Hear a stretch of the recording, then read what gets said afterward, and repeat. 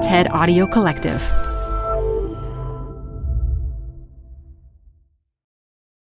Apple Card is the perfect cashback rewards credit card. You can earn up to 3% daily cash on every purchase every day. That's 3% on your favorite products at Apple, 2% on all other Apple Card with Apple Pay purchases, and 1% on anything you buy with your titanium Apple Card or virtual card number. Visit apple.co/card calculator to see how much you can earn. Apple Card issued by Goldman Sachs Bank USA, Salt Lake City branch. Subject to credit approval. Terms apply.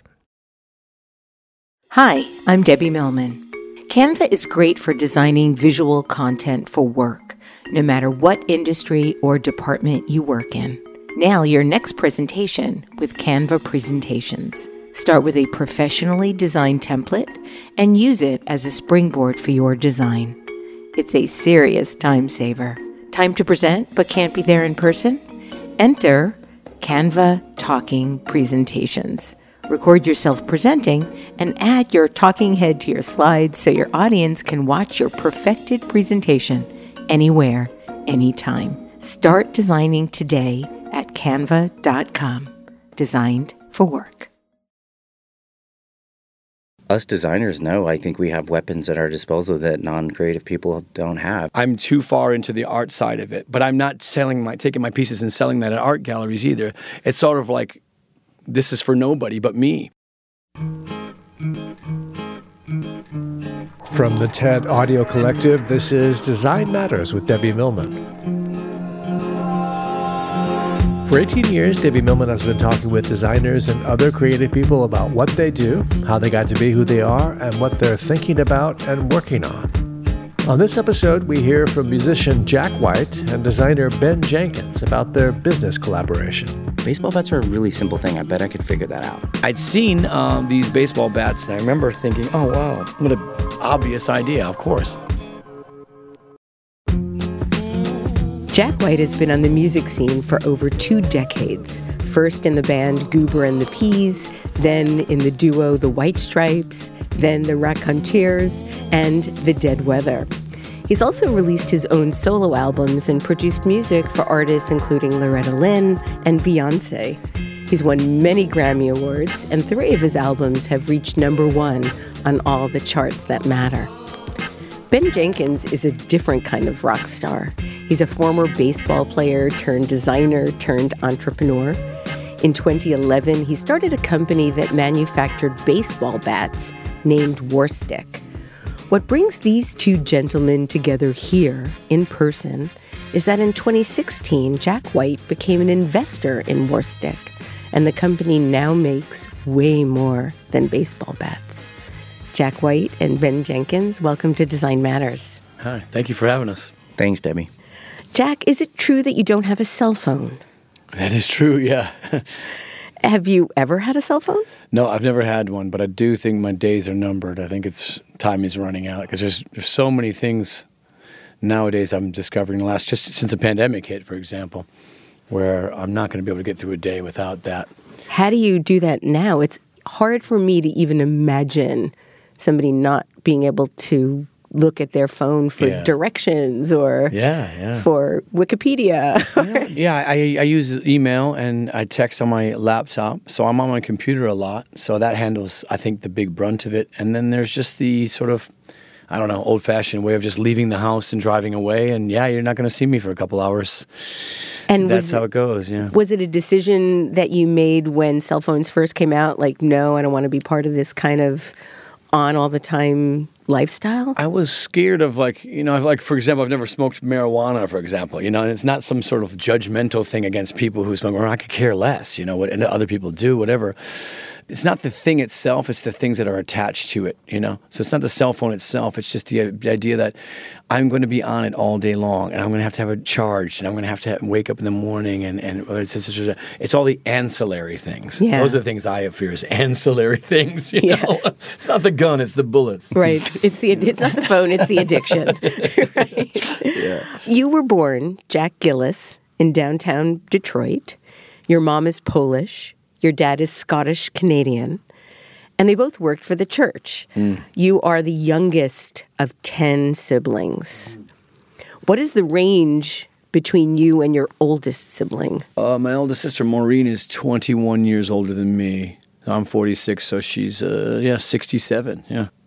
My youngest brother is 26 years younger, but it's from different mothers. Oh, wow. So you know that, yeah, it's very similar. So, yeah, I felt very much like I raised my little brother or helped raise him. And I know you felt that way about your older sisters as well. Oh, yeah. Whatever they used to say whenever they would take me out, and everyone thought that people would say, oh, your mom, ask your mom for ice cream or something like that. They would always treat them like they were the moms. And they pretty much were. You know, I mean, the whole family was very much like that. It was like having a lot of parents, you know.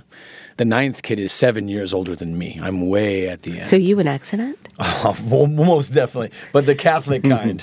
You know, there's not like, there are no accidents in giant Catholic families. Your parents really liked each other. Let's just call it unexpected. Let's call it that. Your 6 older brothers were in a band called Catalyst, and you began to play their drum kit when you were 5. Mm-hmm. What drew you to the drums specifically?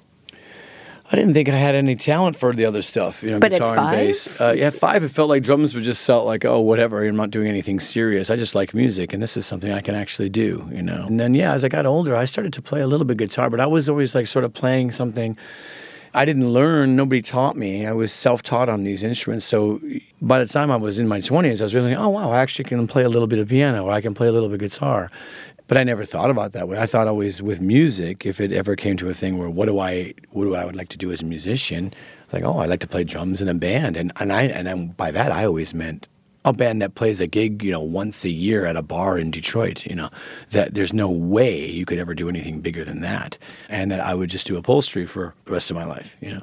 Well, actually, I've read, and I don't know if this is true, I read it fairly consistently in all of the research that we did, that because you never really thought you could make a living as a musician, you decided you wanted to become a priest and were accepted at the seminary. That's true. It's just slightly convoluted. The acceptance at the seminary was when I was 14. Okay. So that was was deciding what high school to go to, and I applied at a seminary in Wisconsin, and they accepted me, and I was planning to go there. And about the summer before it happened, at the last second, I sort of found out or heard by like word of mouth, like, you know, you can't bring your guitar and amp to that dormitory in Wisconsin. And I thought, ooh, that might be a deal breaker. You know, I was just getting into music in a way where I was starting to record in my bedroom and things like that. And I thought, oh, wow, am I going to give this up for 4 years? I'm going to not play music? I didn't know. I didn't actually double check and make sure that was true. It was just that rumor was enough for me to go, I think maybe this isn't the right idea. So I went to public school in Detroit, which it was its own kind of own weird universe, you know. Well, you went to a technical high school, but did you at any point really want to be a priest? I thought about what they call it in the Catholic world is you get the calling, you know, so you go and you see if you'll get the calling eventually. So you don't decide your life at that 13 or 14. You just sort of like, well, if you head down this one path, and then if you get the calling down the road, then it's the thing. That's a nice thing about, as many flaws that the Catholic Church has, there's a nice thing about the Catholic Church growing up through it was they didn't force that kind of stuff on you. You know, it was like, oh, you want to be a priest? Cool, we'll sign you up right now, 13, okay, good, your rest of your life. They're not really like that. They're not going out and pushing their stuff down on other people's throats.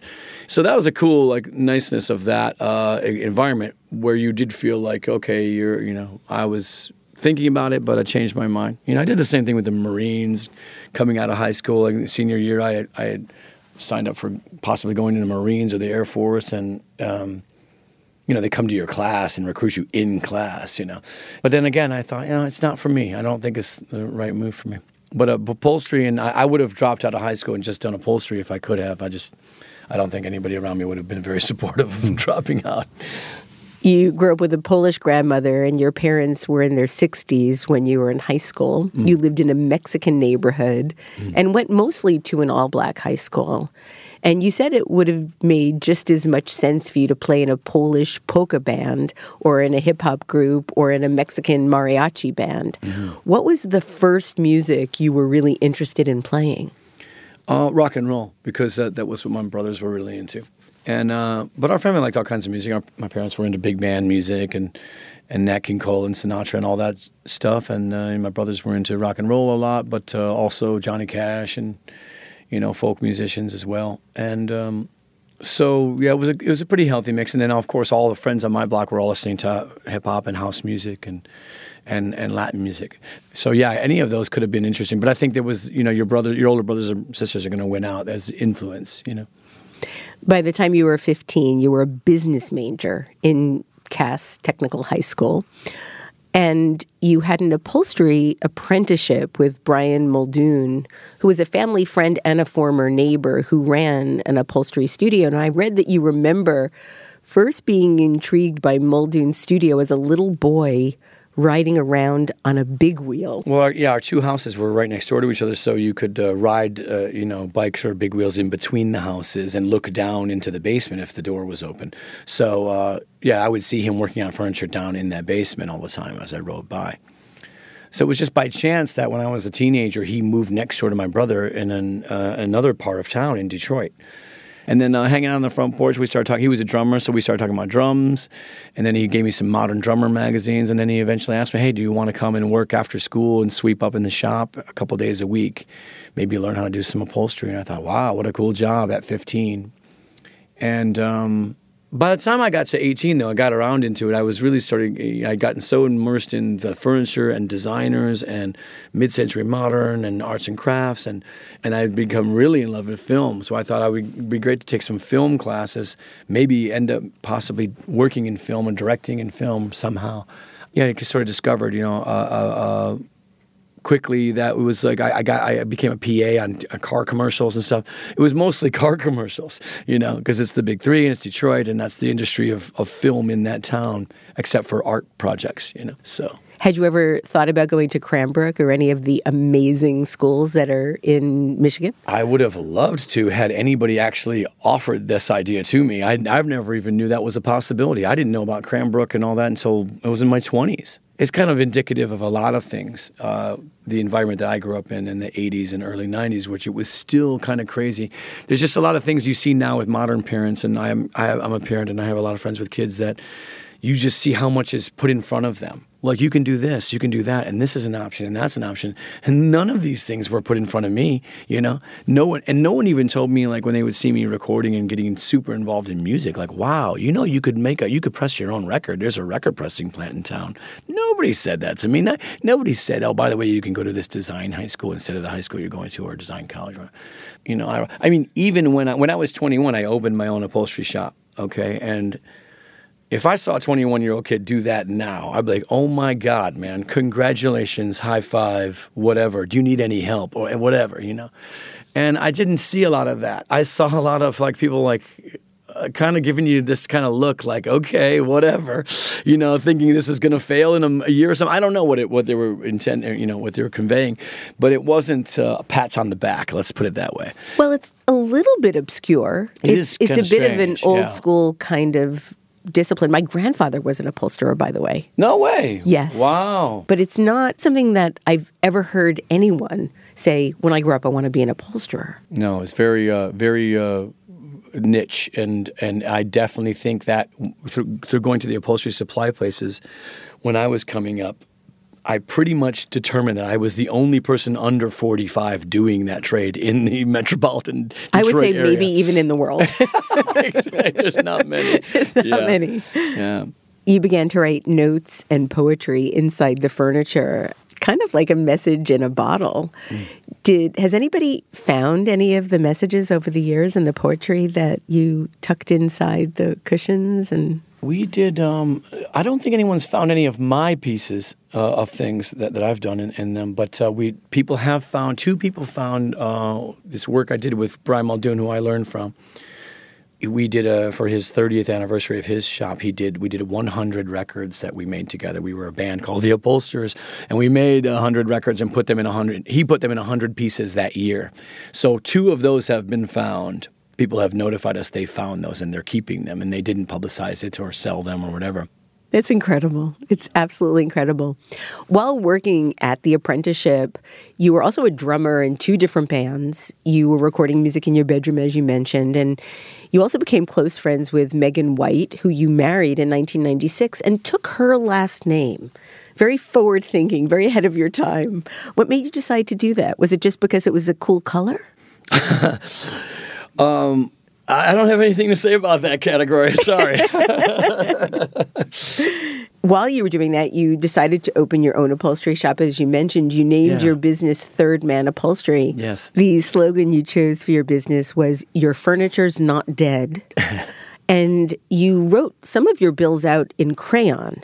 Yeah. And I was wondering if that was a design decision or if it was more arbitrary because that was the writing utensil you had nearby. I see it now when I work on furniture pieces that they're more sculpture than they are furniture, really. I mean, and it's something that was happening to me in the final year of my upholstery shop, which was it was becoming more art than it was a way of sustaining a business and making money. I didn't care about the money anymore. I was more interested in the fact that I was wearing a yellow shirt and a black pants with a white belt and delivering it and giving the bill in crayon.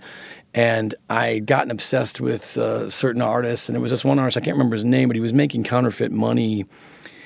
He was hand-drawing counterfeit bills, one-sided, and his art was to go buy things with that money. And he wanted to buy the object, and they would give him the object and the receipt and the change, and that was part of the artistic transaction. And I got obsessed with this, and I started, writing my bills in crayon and all this stuff. And it's not the way to make business in Detroit doing people's furniture. It was very...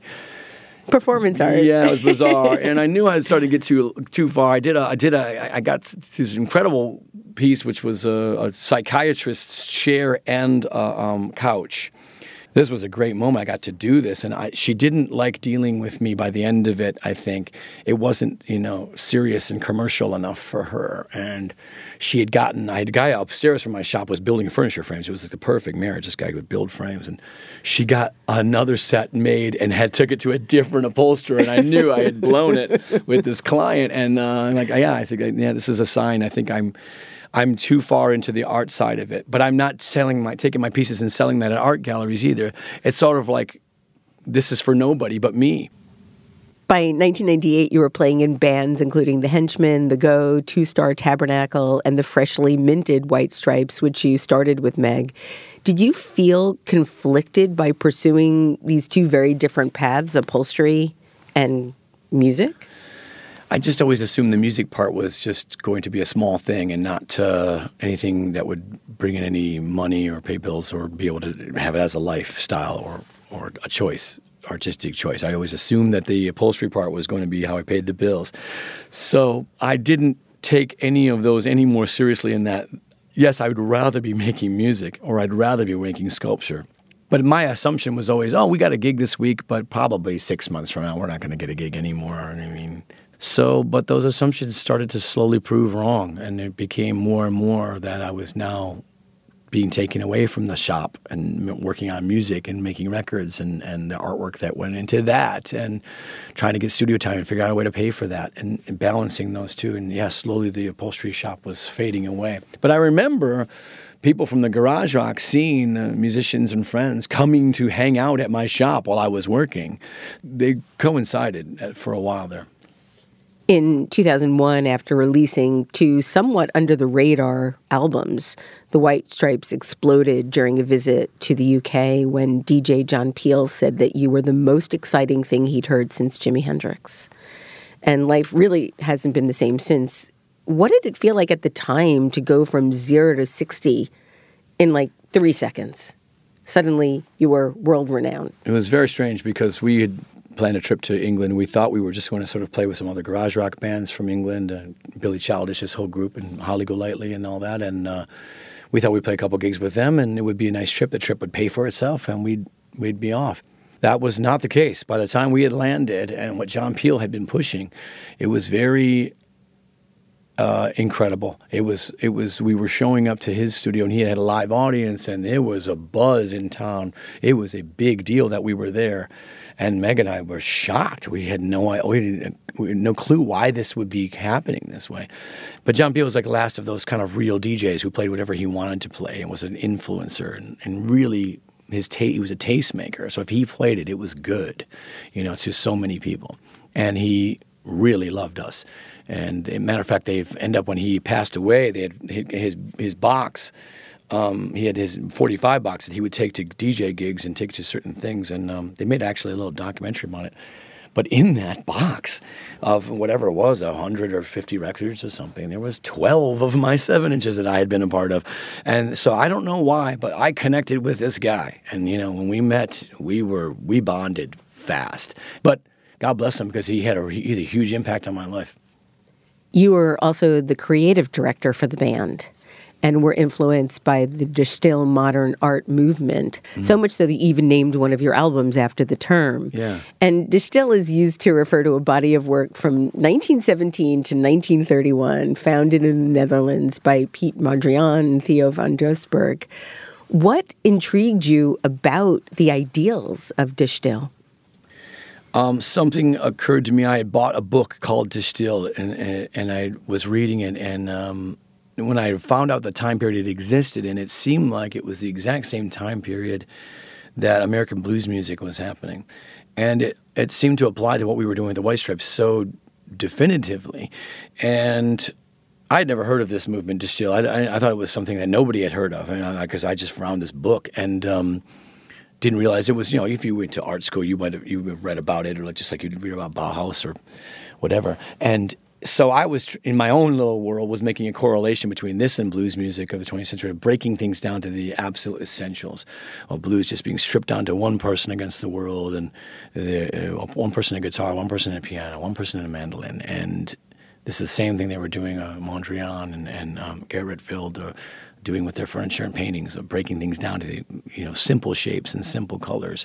And so I was just thought, it'd be nice for us to put that together and feed off of that idea. So we did that, which was funny because I think at the end of the day, I remember seeing who was it, like Ann Powers or somebody like NPR or New York Times or something, giving us a big thumbs down, like saying, this band is, they're pulling a wool over everybody's eyes. These are obviously art school students, and, this is art school 101, and, this is pedestrian at best, and they're pretending that they're, above everybody else or something like that, some kind of connotation that this was a ruse. Again, this is my ignorance as far as whatever the rest of the world had known about, their take on things. I mean, it's so insular back then, that you guys understand, in the environment of Detroit that you're in, nobody likes the same stuff that I like or the people that I am around. It's very solitary. So you just make assumptions. I made a lot of incorrect assumptions that people didn't know about that. People didn't know about this or whatever. But it was kind of nice that I did that, because I ended up creating things, that it kind of spurred me on and inspired me to think, this is very unique, or at least it's unique to me. It's something I'm getting inspiration from. Well, you didn't necessarily need to know that the way that you were directing the creative for the band was based on De Stijl. It was just really compelling. It seemed to fit creatively, the use of red, white, and black. Yeah. The red, white, and black signified the White Stripes aesthetic. You've used green for the Raconteurs. Yep. Now you use blue. Well, you've been using blue for your solo career. Stuff, yeah. So talk a little bit about this visual positioning, because it's really, really well done. Oh, thanks. It's usually the three colors, black and white being, white being all colors and black being the absence of color, and then whatever primary color makes sense to that.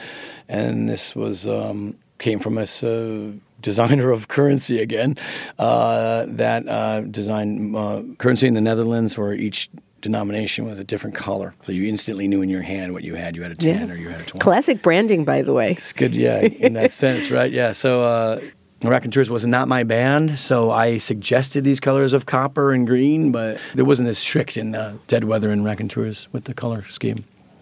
The White Stripes broke up in 2011, and you've gone on to a prolific and often bigger career in other bands. You've worked as a solo artist, and you've collaborated and produced music with a range of artists, from, as I mentioned in the intro, from Loretta Lynn to Beyonce. And you've said that Loretta Lynn is the greatest female singer-songwriter of the 20th century.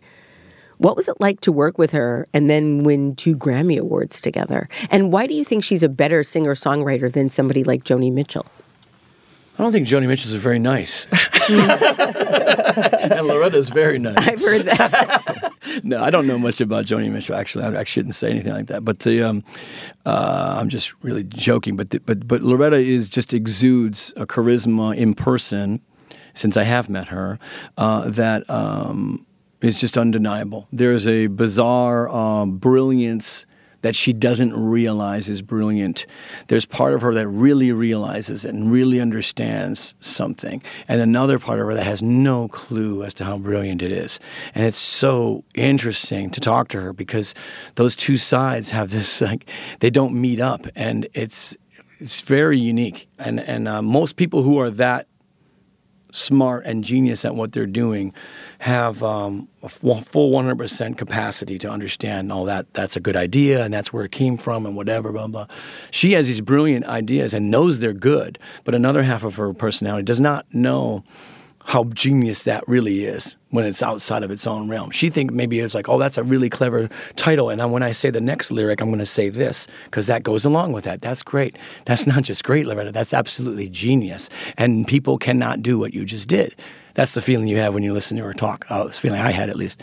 And so you experience that. And on top of that, just to have an incredible voice. And then I have the same, this rags to riches story, this coal miner's daughter story as well. I mean, goodness gracious. It's just outstanding. You said that Loretta Lynn has a unique way of writing songs that is nearly impossible to replicate, and declared that you tried as much as you could to learn from her on the craftsmanship, but couldn't make your way around it with a compass. It's very strange. She says, oh, people say I write backwards. And whatever you want to call it, there's some bizarre double choruses of her songs. Like it would be like, what is he like? Women like you, they're a dime a dozen. You can buy them anywhere. For you to get to him, I'd have to move over, and I'm going to stand right here. To most people, that would have been the chorus. And then she goes another one. It'll be over my dead body. Get out while you can, but you ain't woman enough to take my man. And either of those would have been someone's chorus, but for her to have both of those in there, for her to say, oh, that's not good enough, I'm going to push a little bit farther and write more. This is someone who is not trained musically, I don't know. There's just a diamond in the rough that people take her a little bit for granted, and they need to explore her a little bit more, because there's something going on there that a lot of country artists, even then and today, do not have, What is the biggest thing you learned from her? The biggest thing I learned from Loretta is really just keeping it very simple, that it applied to her lifestyle too. I thought it applied very well to the White Stripes, and what made people shockingly connect with that band. But it connected with her too. She was always like, okay, well, the dress needs to be pretty, or the lighting needs to be good, or that guitar player needs to play louder. It was always real simple decisions, and not overly complicated, that seemed to instantaneously work, And I've seen that too when I'm working with the Rolling Stones a little bit, and acts that, I don't know, you would think there'd be a lot of deeper discussions about exactly the perfect way to get this thing enacted.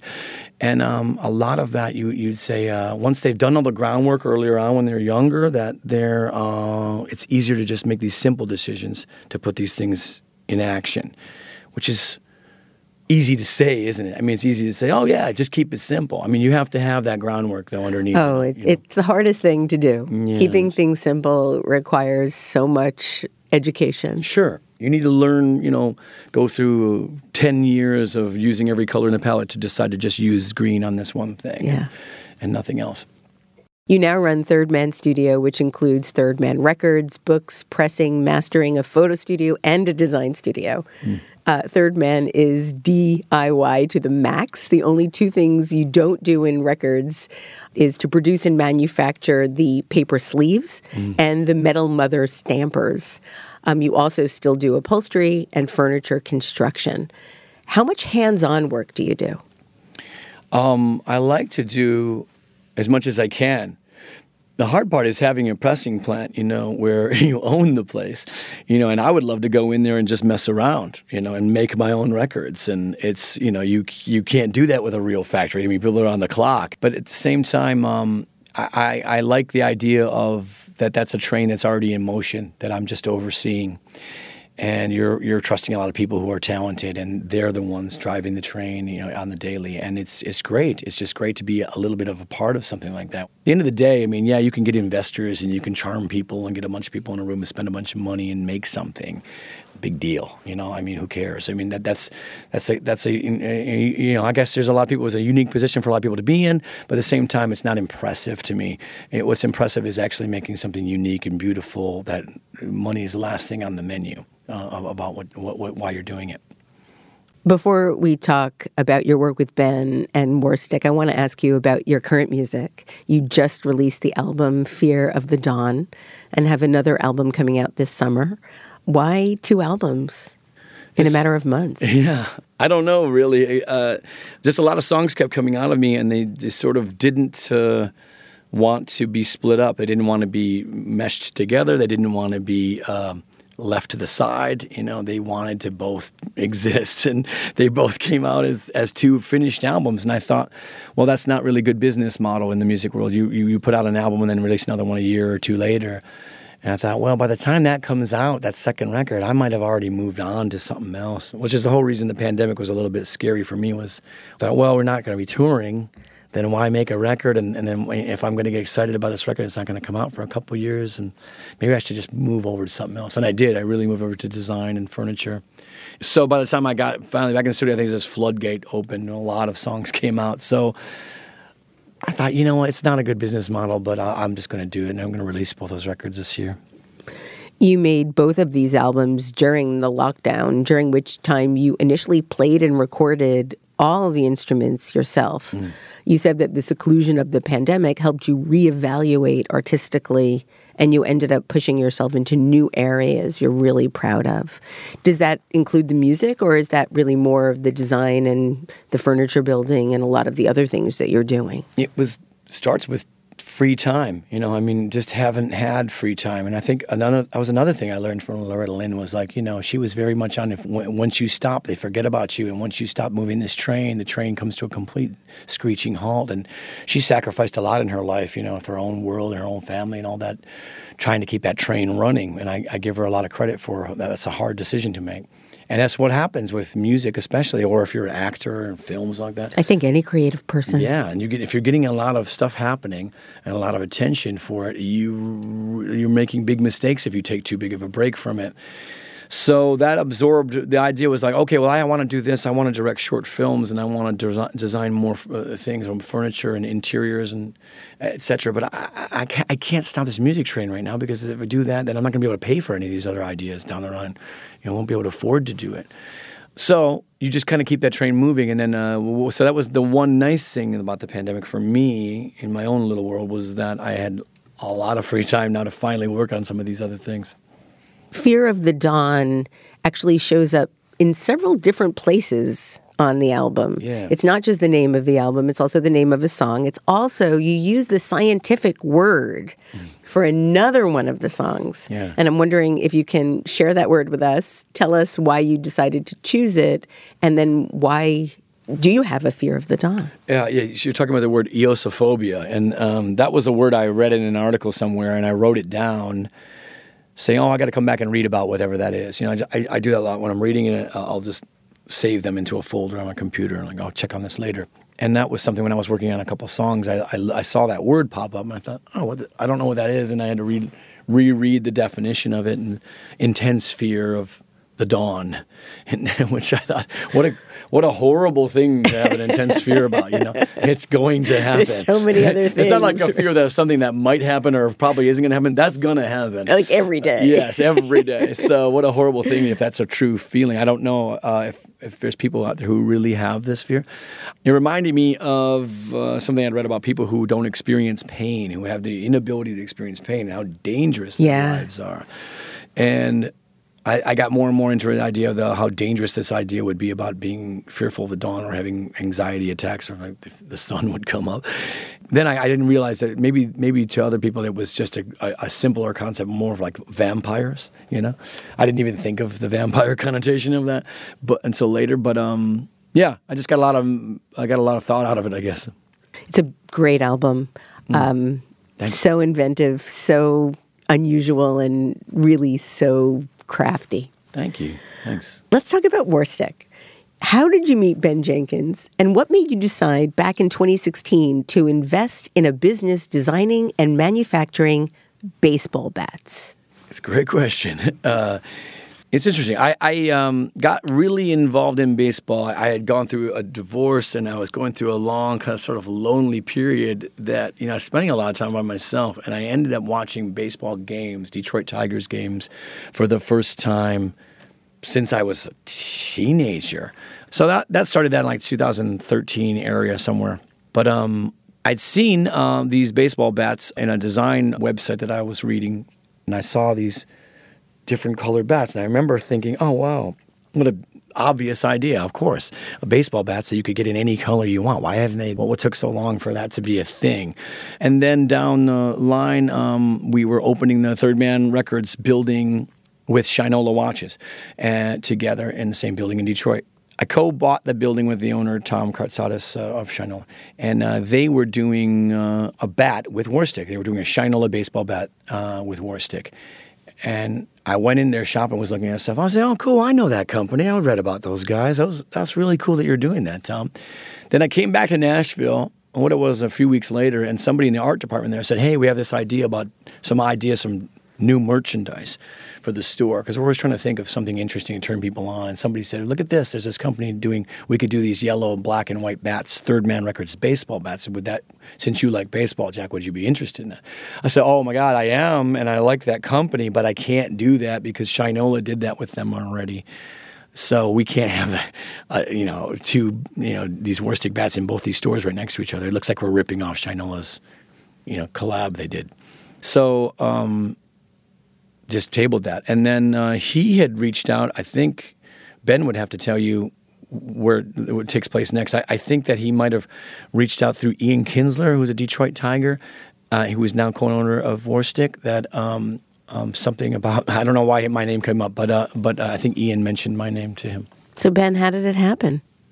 I mean, I like to explain to people that I definitely would have never thought of it just out of the blue. What he doesn't remember probably is that Third Man Records had reached out, literally like, hey, would you make like a cool black and yellow Third Man bat with Warstick? And I was like, yeah, we'd love to do that. But I did go, hey, by the way, who at Third Man knows about us? Because I was just very curious. Oh, of course. And the guy was like, oh, Jack found you on the internet. And I was like, sick, But it's funny thinking back. That was enough for me. I was like, I actually felt for one of the first times in my life that, I made some art that a really great artist thought was great art. And maybe patted myself on the back a little bit, and I thought that was it. When I met Ian a couple weeks later, that's when it kind of got weird, which was I mentioned that to him because he was exploring what Warstick was about, and he said, why is it cool? And I said, I don't know, it's just cooler than other baseball bats, which aren't cool. These are cool. And I said, like Jack White reached out and wanted to do something, no big deal. And he goes, oh, I kind of know Jack a little bit. I kind of joked, why don't we reach out to Jack and see if he wants to be the big investor, wink, wink. And he laughed, and then we looked at each other, and we were like, oh, why not? Yeah. And that's very much all of our personalities, to just explore what's happening and go for it. He emailed him, and then we were in Nashville meeting the next week, and it was like very quick and natural. Hi, I'm Debbie Millman. Canva is great for designing visual content for work, no matter what industry or department you work in. Now your next presentation with Canva Presentations. Start with a professionally designed template and use it as a springboard for your design. It's a serious time saver. Time to present but can't be there in person? Enter Canva Talking Presentations. Record yourself presenting and add your talking head to your slides so your audience can watch your perfected presentation anywhere, anytime. Start designing today at canva.com. Designed for work. Hey, y'all, it's Elise. I have another podcast to tell you about. It's called In the Making. It's an original podcast brought to you by Adobe Express. It's the all-in-one content creation app included in your Creative Cloud membership. In the Making takes an honest look at the challenges and rewards of being part of the creator economy. The series kicks off with Puno, who is a creative director and educator. On the show, host Teresa Au explores how you can use the principles of design to create a career you love. Puno did it. Puno is a web designer and content creator and the founder of an online education platform called I Love Creatives. And on the show, Puno shares her journey from working on the Call of Duty video game to building both a design studio and a trade school for digital design. Puno has practical advice for taking a thoughtful and iterative approach to career building. Most importantly, this show is actionable. It's about how you can take your own next step in the creative world and into the creator economy. It'll help you discover creative, intriguing people who are making a living, and it'll probably inspire you no matter what you do. I know it certainly did for me. Search for In the Making in your podcast player. My thanks to In the Making and Adobe Express for their support. So before we talk about how you both work together for and with this brand, I'd love to just go and talk a little bit about your background and how you even got to developing a baseball bat manufacturing and design company. Mm-hmm. Ben, you were raised in Texas, where your mom encouraged your creativity and your dad, as a lawyer, inspired your work ethic. And you've said that you grew up with a complete razor-sharp focus on two things. You loved playing sports and you loved being creative. How did you manage to do both at the same time? They seem to come from very different parts of the brain. Yeah, they did. And in Texas, you don't do those things together in public either, because you have two sets of very distinct friends as well. You know, I was in bands with this set of friends, and then, my jock friends, they didn't know each other, and I was this weird in-between thing that I'd bounce back and forth. But you go play sports games, you can't play sports all day, it's tiring. When I would go home, very much at home, right? Like, that's what I did at home in my room. I would draw, just like so many of us did. And I just would put the other thing down and do one or the other. And for some weird reason, I'd love to do both, but they never concurrently happened. By the time you got to high school, you were playing football, baseball, track, and you also enrolled in architecture and art classes. Mm-hmm. At that point, what did you think you wanted to do professionally? 100% architecture.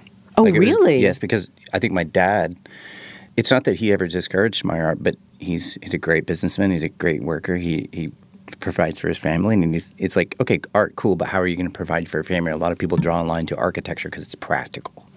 And I did love architecture. I love building things with Legos and making things and things like that. So 100% I went to college on a baseball scholarship, but I made sure that school had architecture until they kicked me out.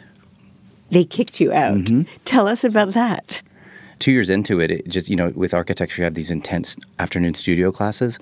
Well, that's when you practice college baseball. I would petition the school and I would try to get classes moved, and it got to the point where the dean was like, look, you got to quit architecture, you got to quit baseball. And I was like, can't quit baseball. I'm here to play baseball. I'm on a scholarship and I've got to do that. And so it was really disturbing at the time, because I was like, I thought I had it all figured out. Like, I'm a baseball player and I'm an architect. I'm going to just do both until one tells me to do the other, I guess, was my plan. But what happened instead was I was forced to pick a different major. The only thing I could think of that it was even relatable was to go to the art school. And I was very much for a year just painting and drawing. I didn't even know what design was. And a painting teacher that I'm still great friends with to this day, who I owe everything to, his name's Brent Funderburk, great painter himself, kind of gently took me aside and said, look, you're a good painter, for sure, but I've seen you work, and you have this crazy obsessive-compulsive habit of you care about composition and moving things around more than you do the brushstrokes. He drugged me into the design studio and introduced me to Jamie Mixon, my other important professor in my life, and I was like, no way, man, I'm painting. I'm a fine artist. I am not doing this computer stuff. And this was back when the computer was just emerging for graphic designers. But, man, I hit that Command-Z, and boy, did my brain love that function of being able to try some things 3 steps forward and then go 3 steps back and about that. And I was hooked probably within a couple hours. Yeah, you can't do that in upholstery, but you can do that on a computer. And I felt stupid because I was like, oh, he's so right. Like, this is what I love about this stuff, was finding that composition until things felt right. And I'm naturally I'm a perfectionist, like I'm sure a lot of designers are. It's the worst thing you could ever be in baseball.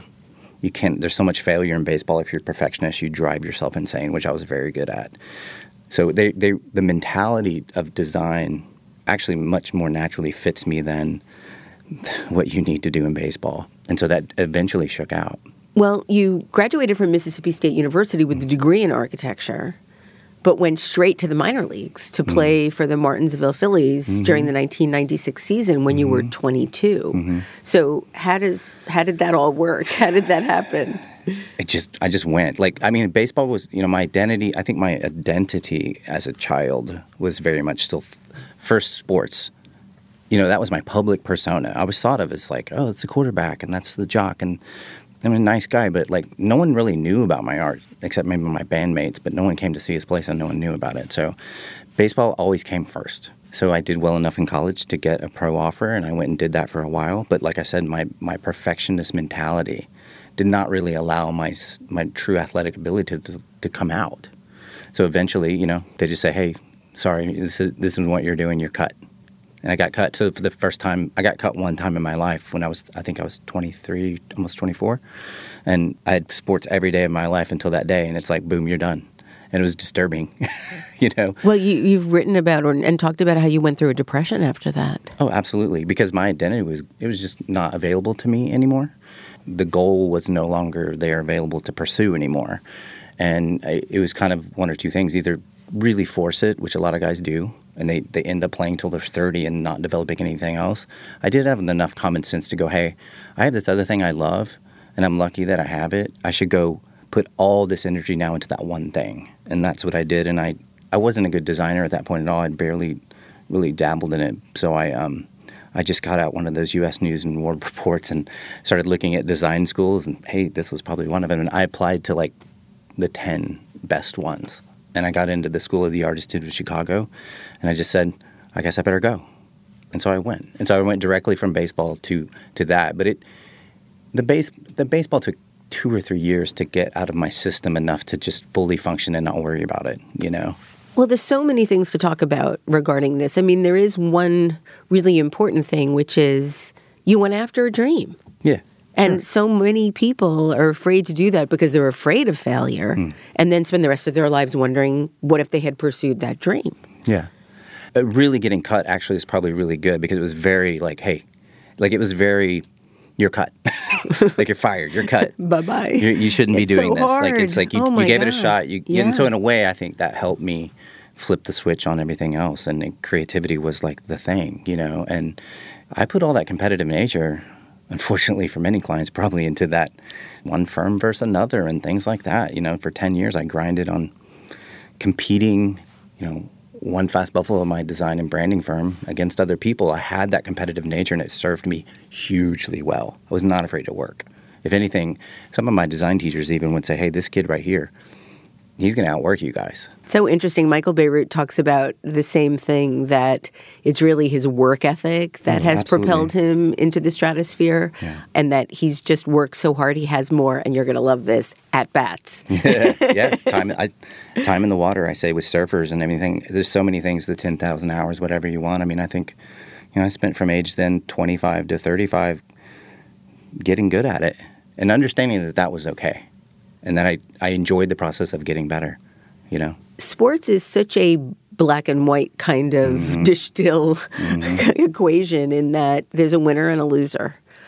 Well, the interesting thing about sports that I try to imbue in when I'm teaching my students is how often you do fail in sports, even when you're winning. And so you have somebody like Babe Ruth, who was successful 60% of the time.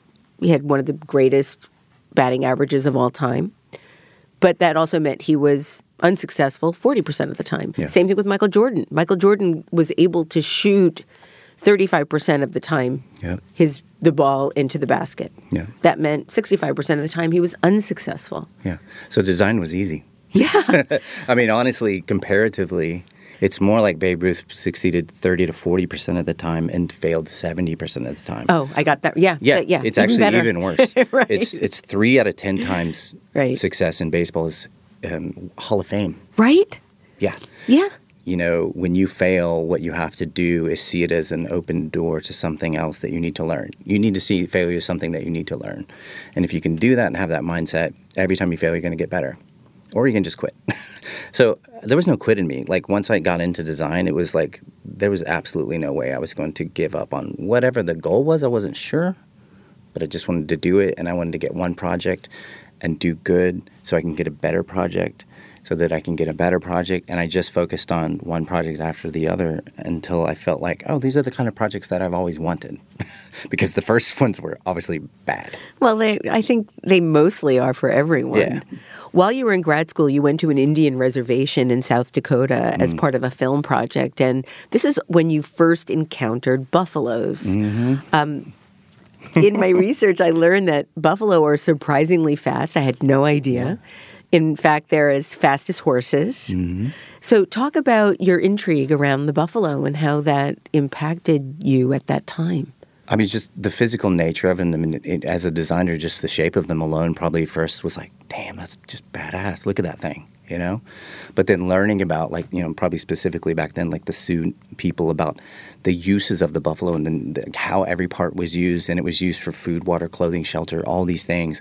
And then I ran across it, you know, when I first started freelancing, I just called myself something really bad, like Ben Jenkins Productions, Inc. Probably the worst name I've ever.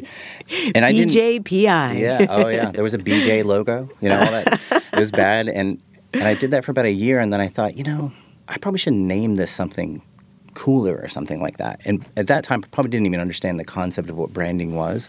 But my first branding project was to name myself something bigger than myself, and I had the sense that I wanted it to mean something to me and maybe be a little mysterious and people not understand it and stuff. And I had read a story that I love, the survival story of buffalo, that we got down to one herd through, you know, us killing buffalo to basically essentially wipe out native people. We killed all the buffalo.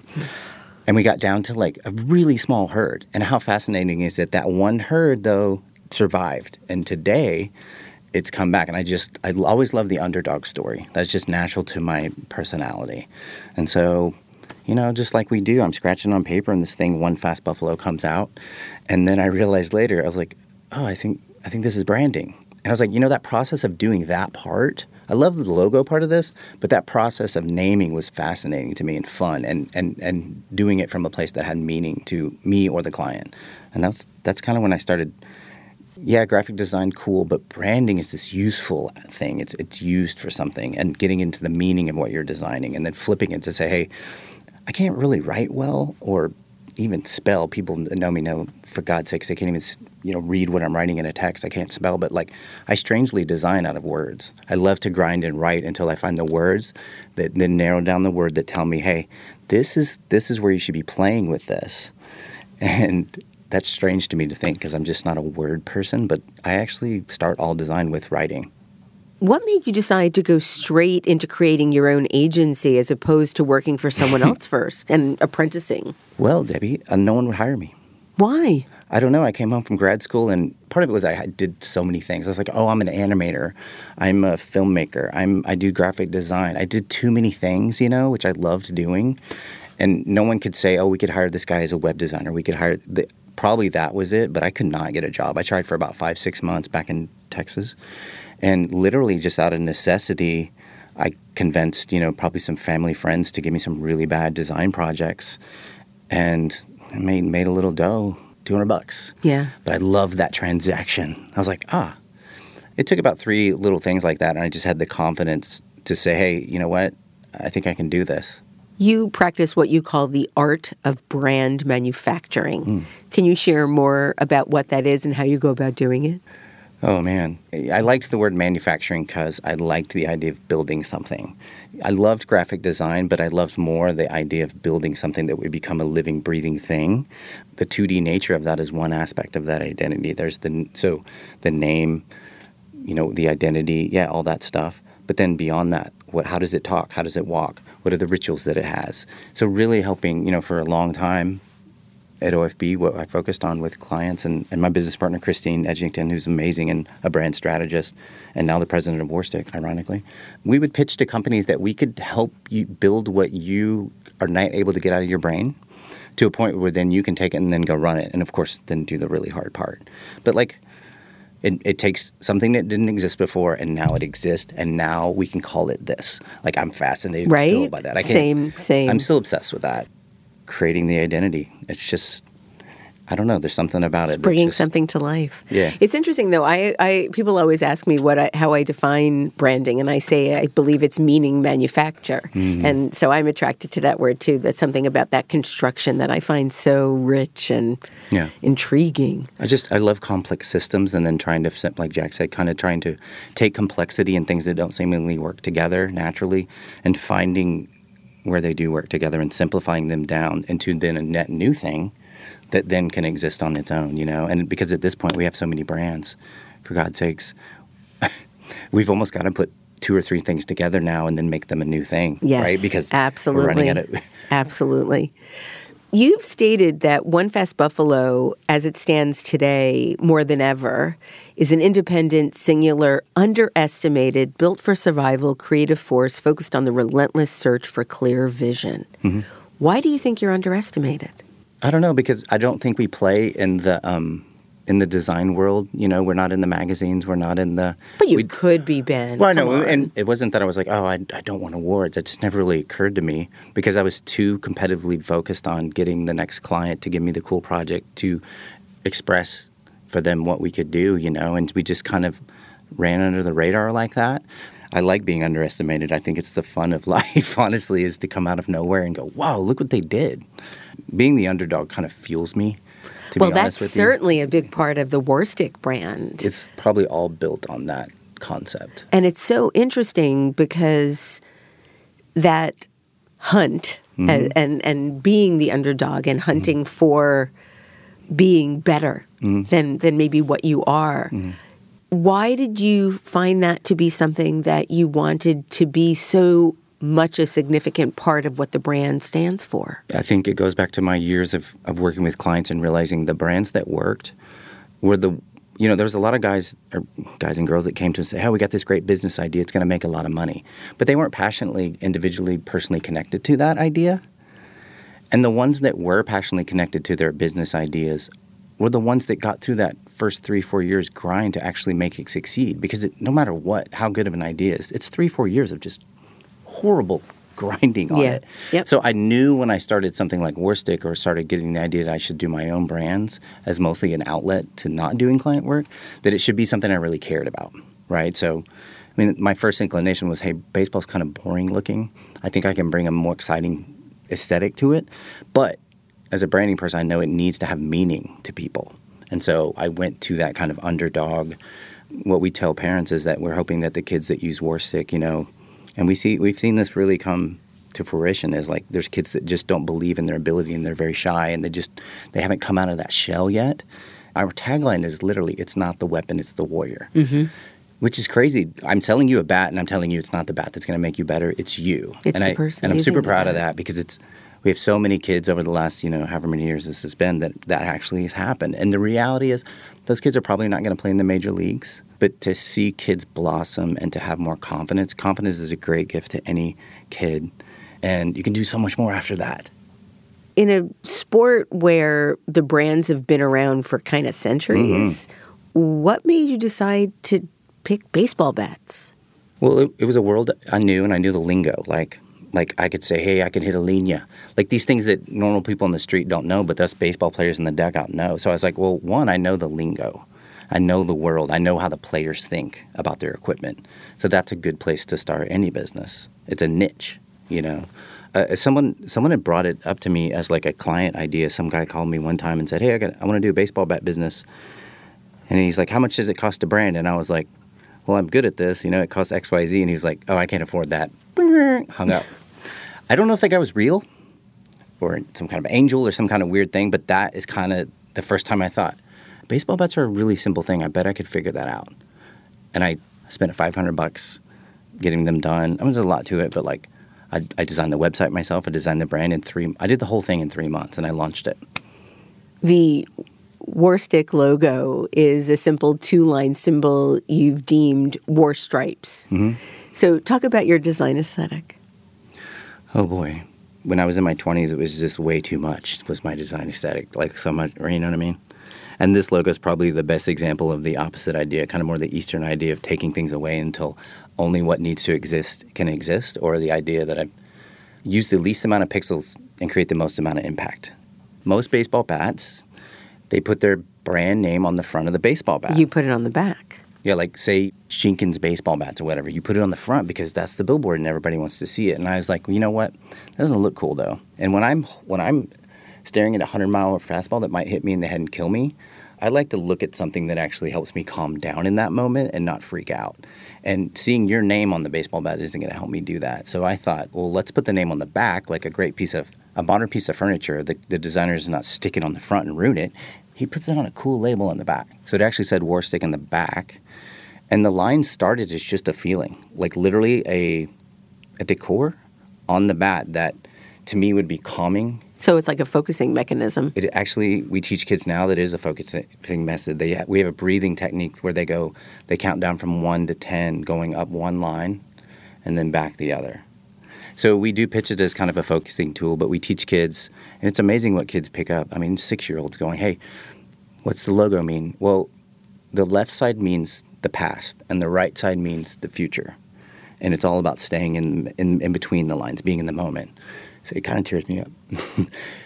Because I couldn't super plan it like that, but like that's real to kids. And you're helping and them I understand, become who they are. Yeah, and I understand how hard it is to be in the batter's box.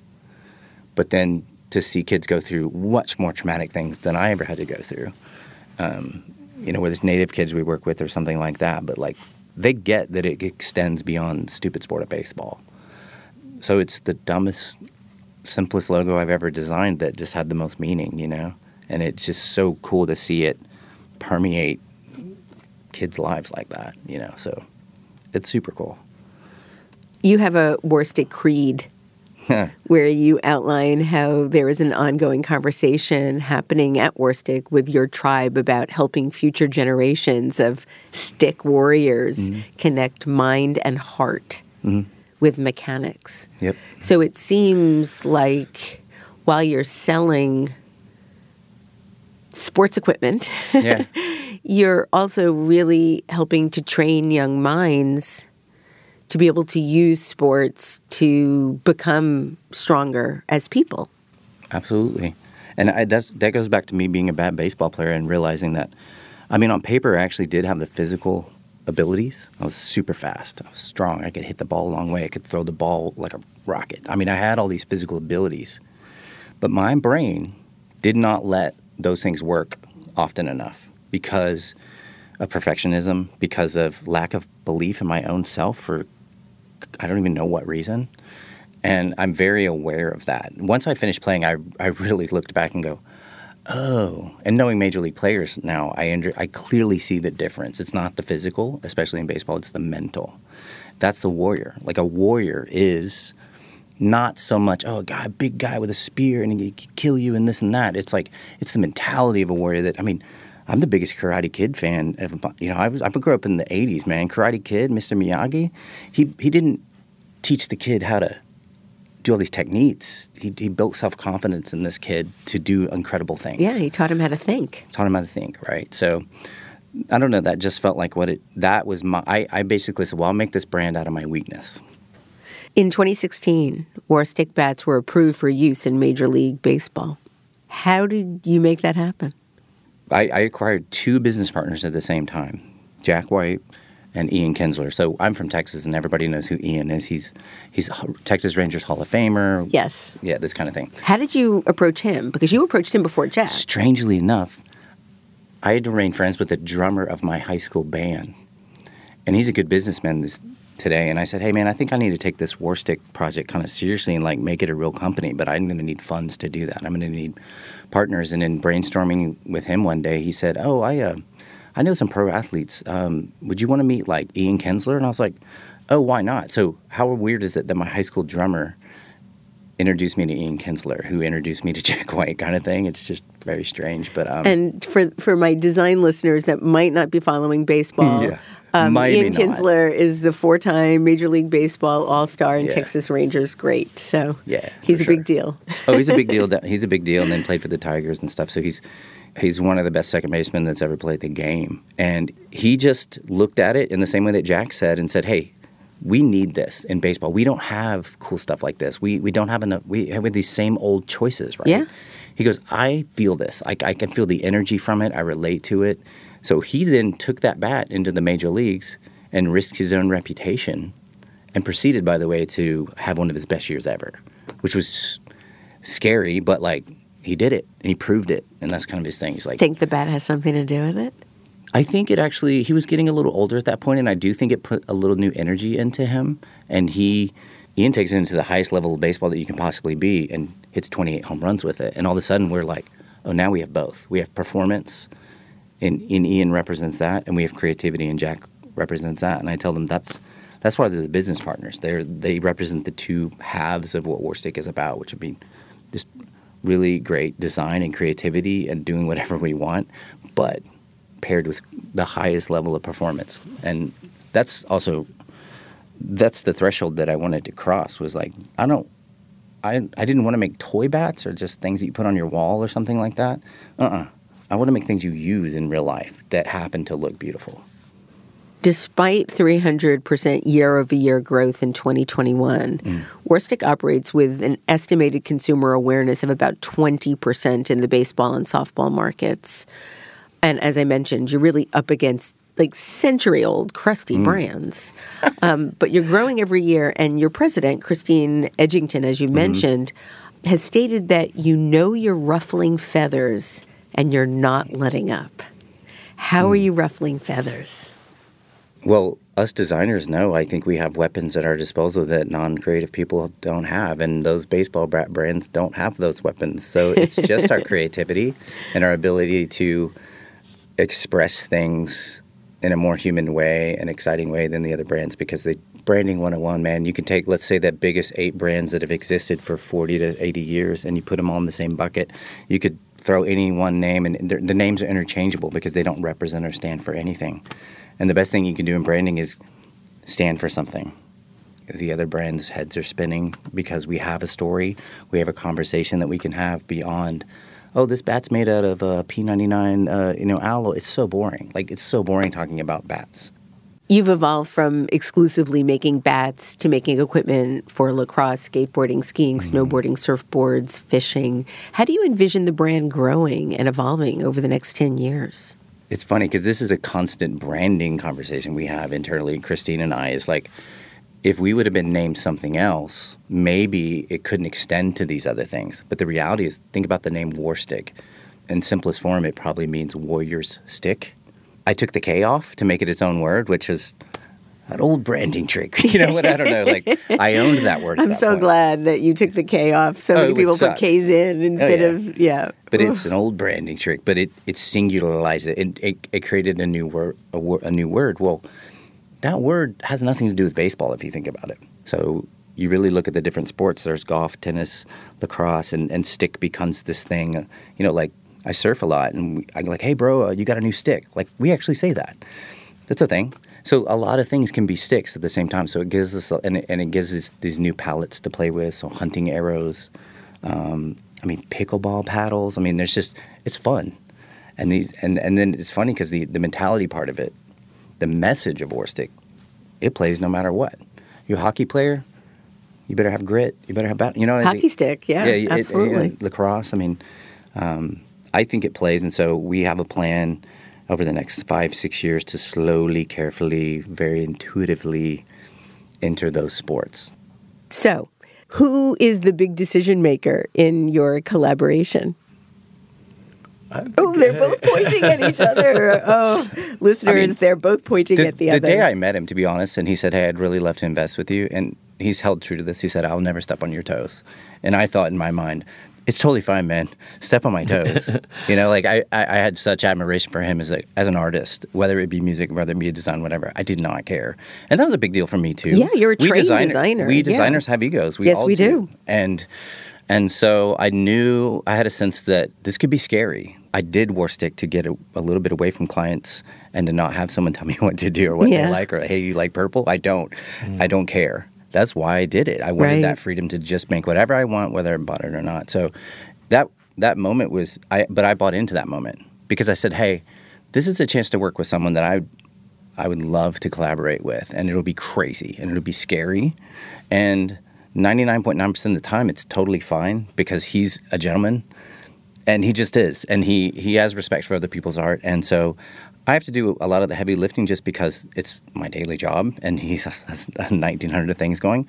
But it's just a process of kind of getting it going and then truly showing him what we're doing and going, hey, does this direction feel good to you? Yes or no? And it's a true collaboration in every sense of the word, you know? And the weird thing about Jack and I is, like, we're very different when it comes to design. Like, he loves primary colors.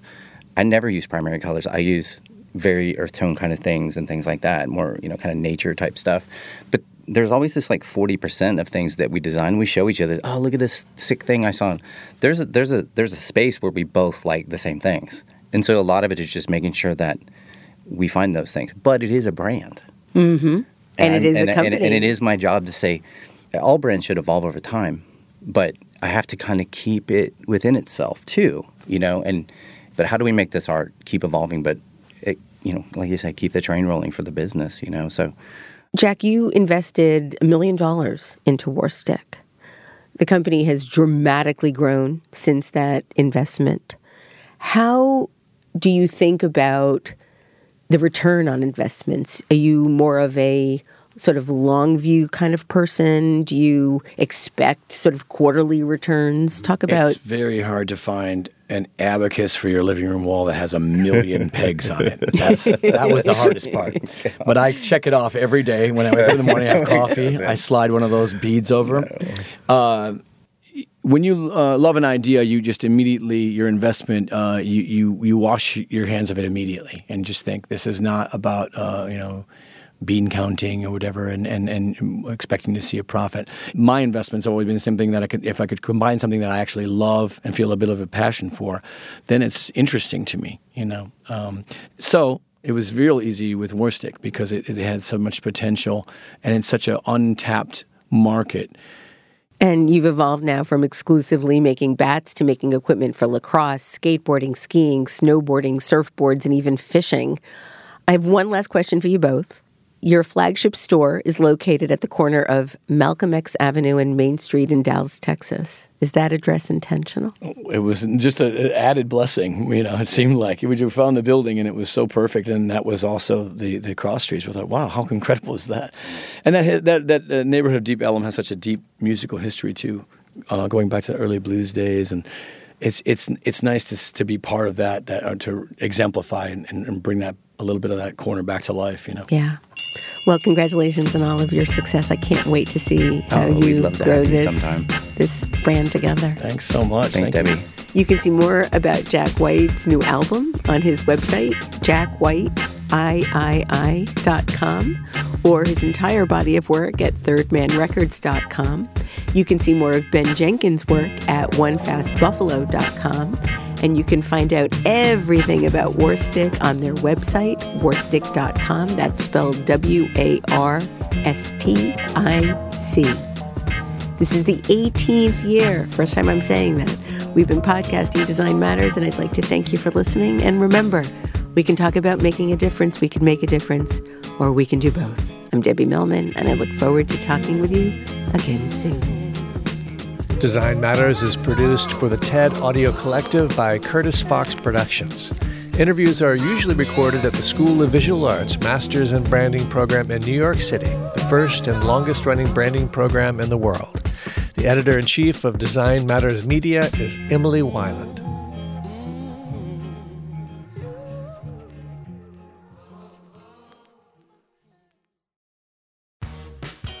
You're growing a business, and you can't afford to slow down. If anything, you could probably use a few more hours in the day. That's why the most successful growing businesses are working together in Slack. Slack is where work happens, with all your people, data, and information in one AI-powered place. Start a call instantly in huddles and ditch cumbersome calendar invites. Or build an automation with Workflow Builder to take routine tasks off your plate, no coding required.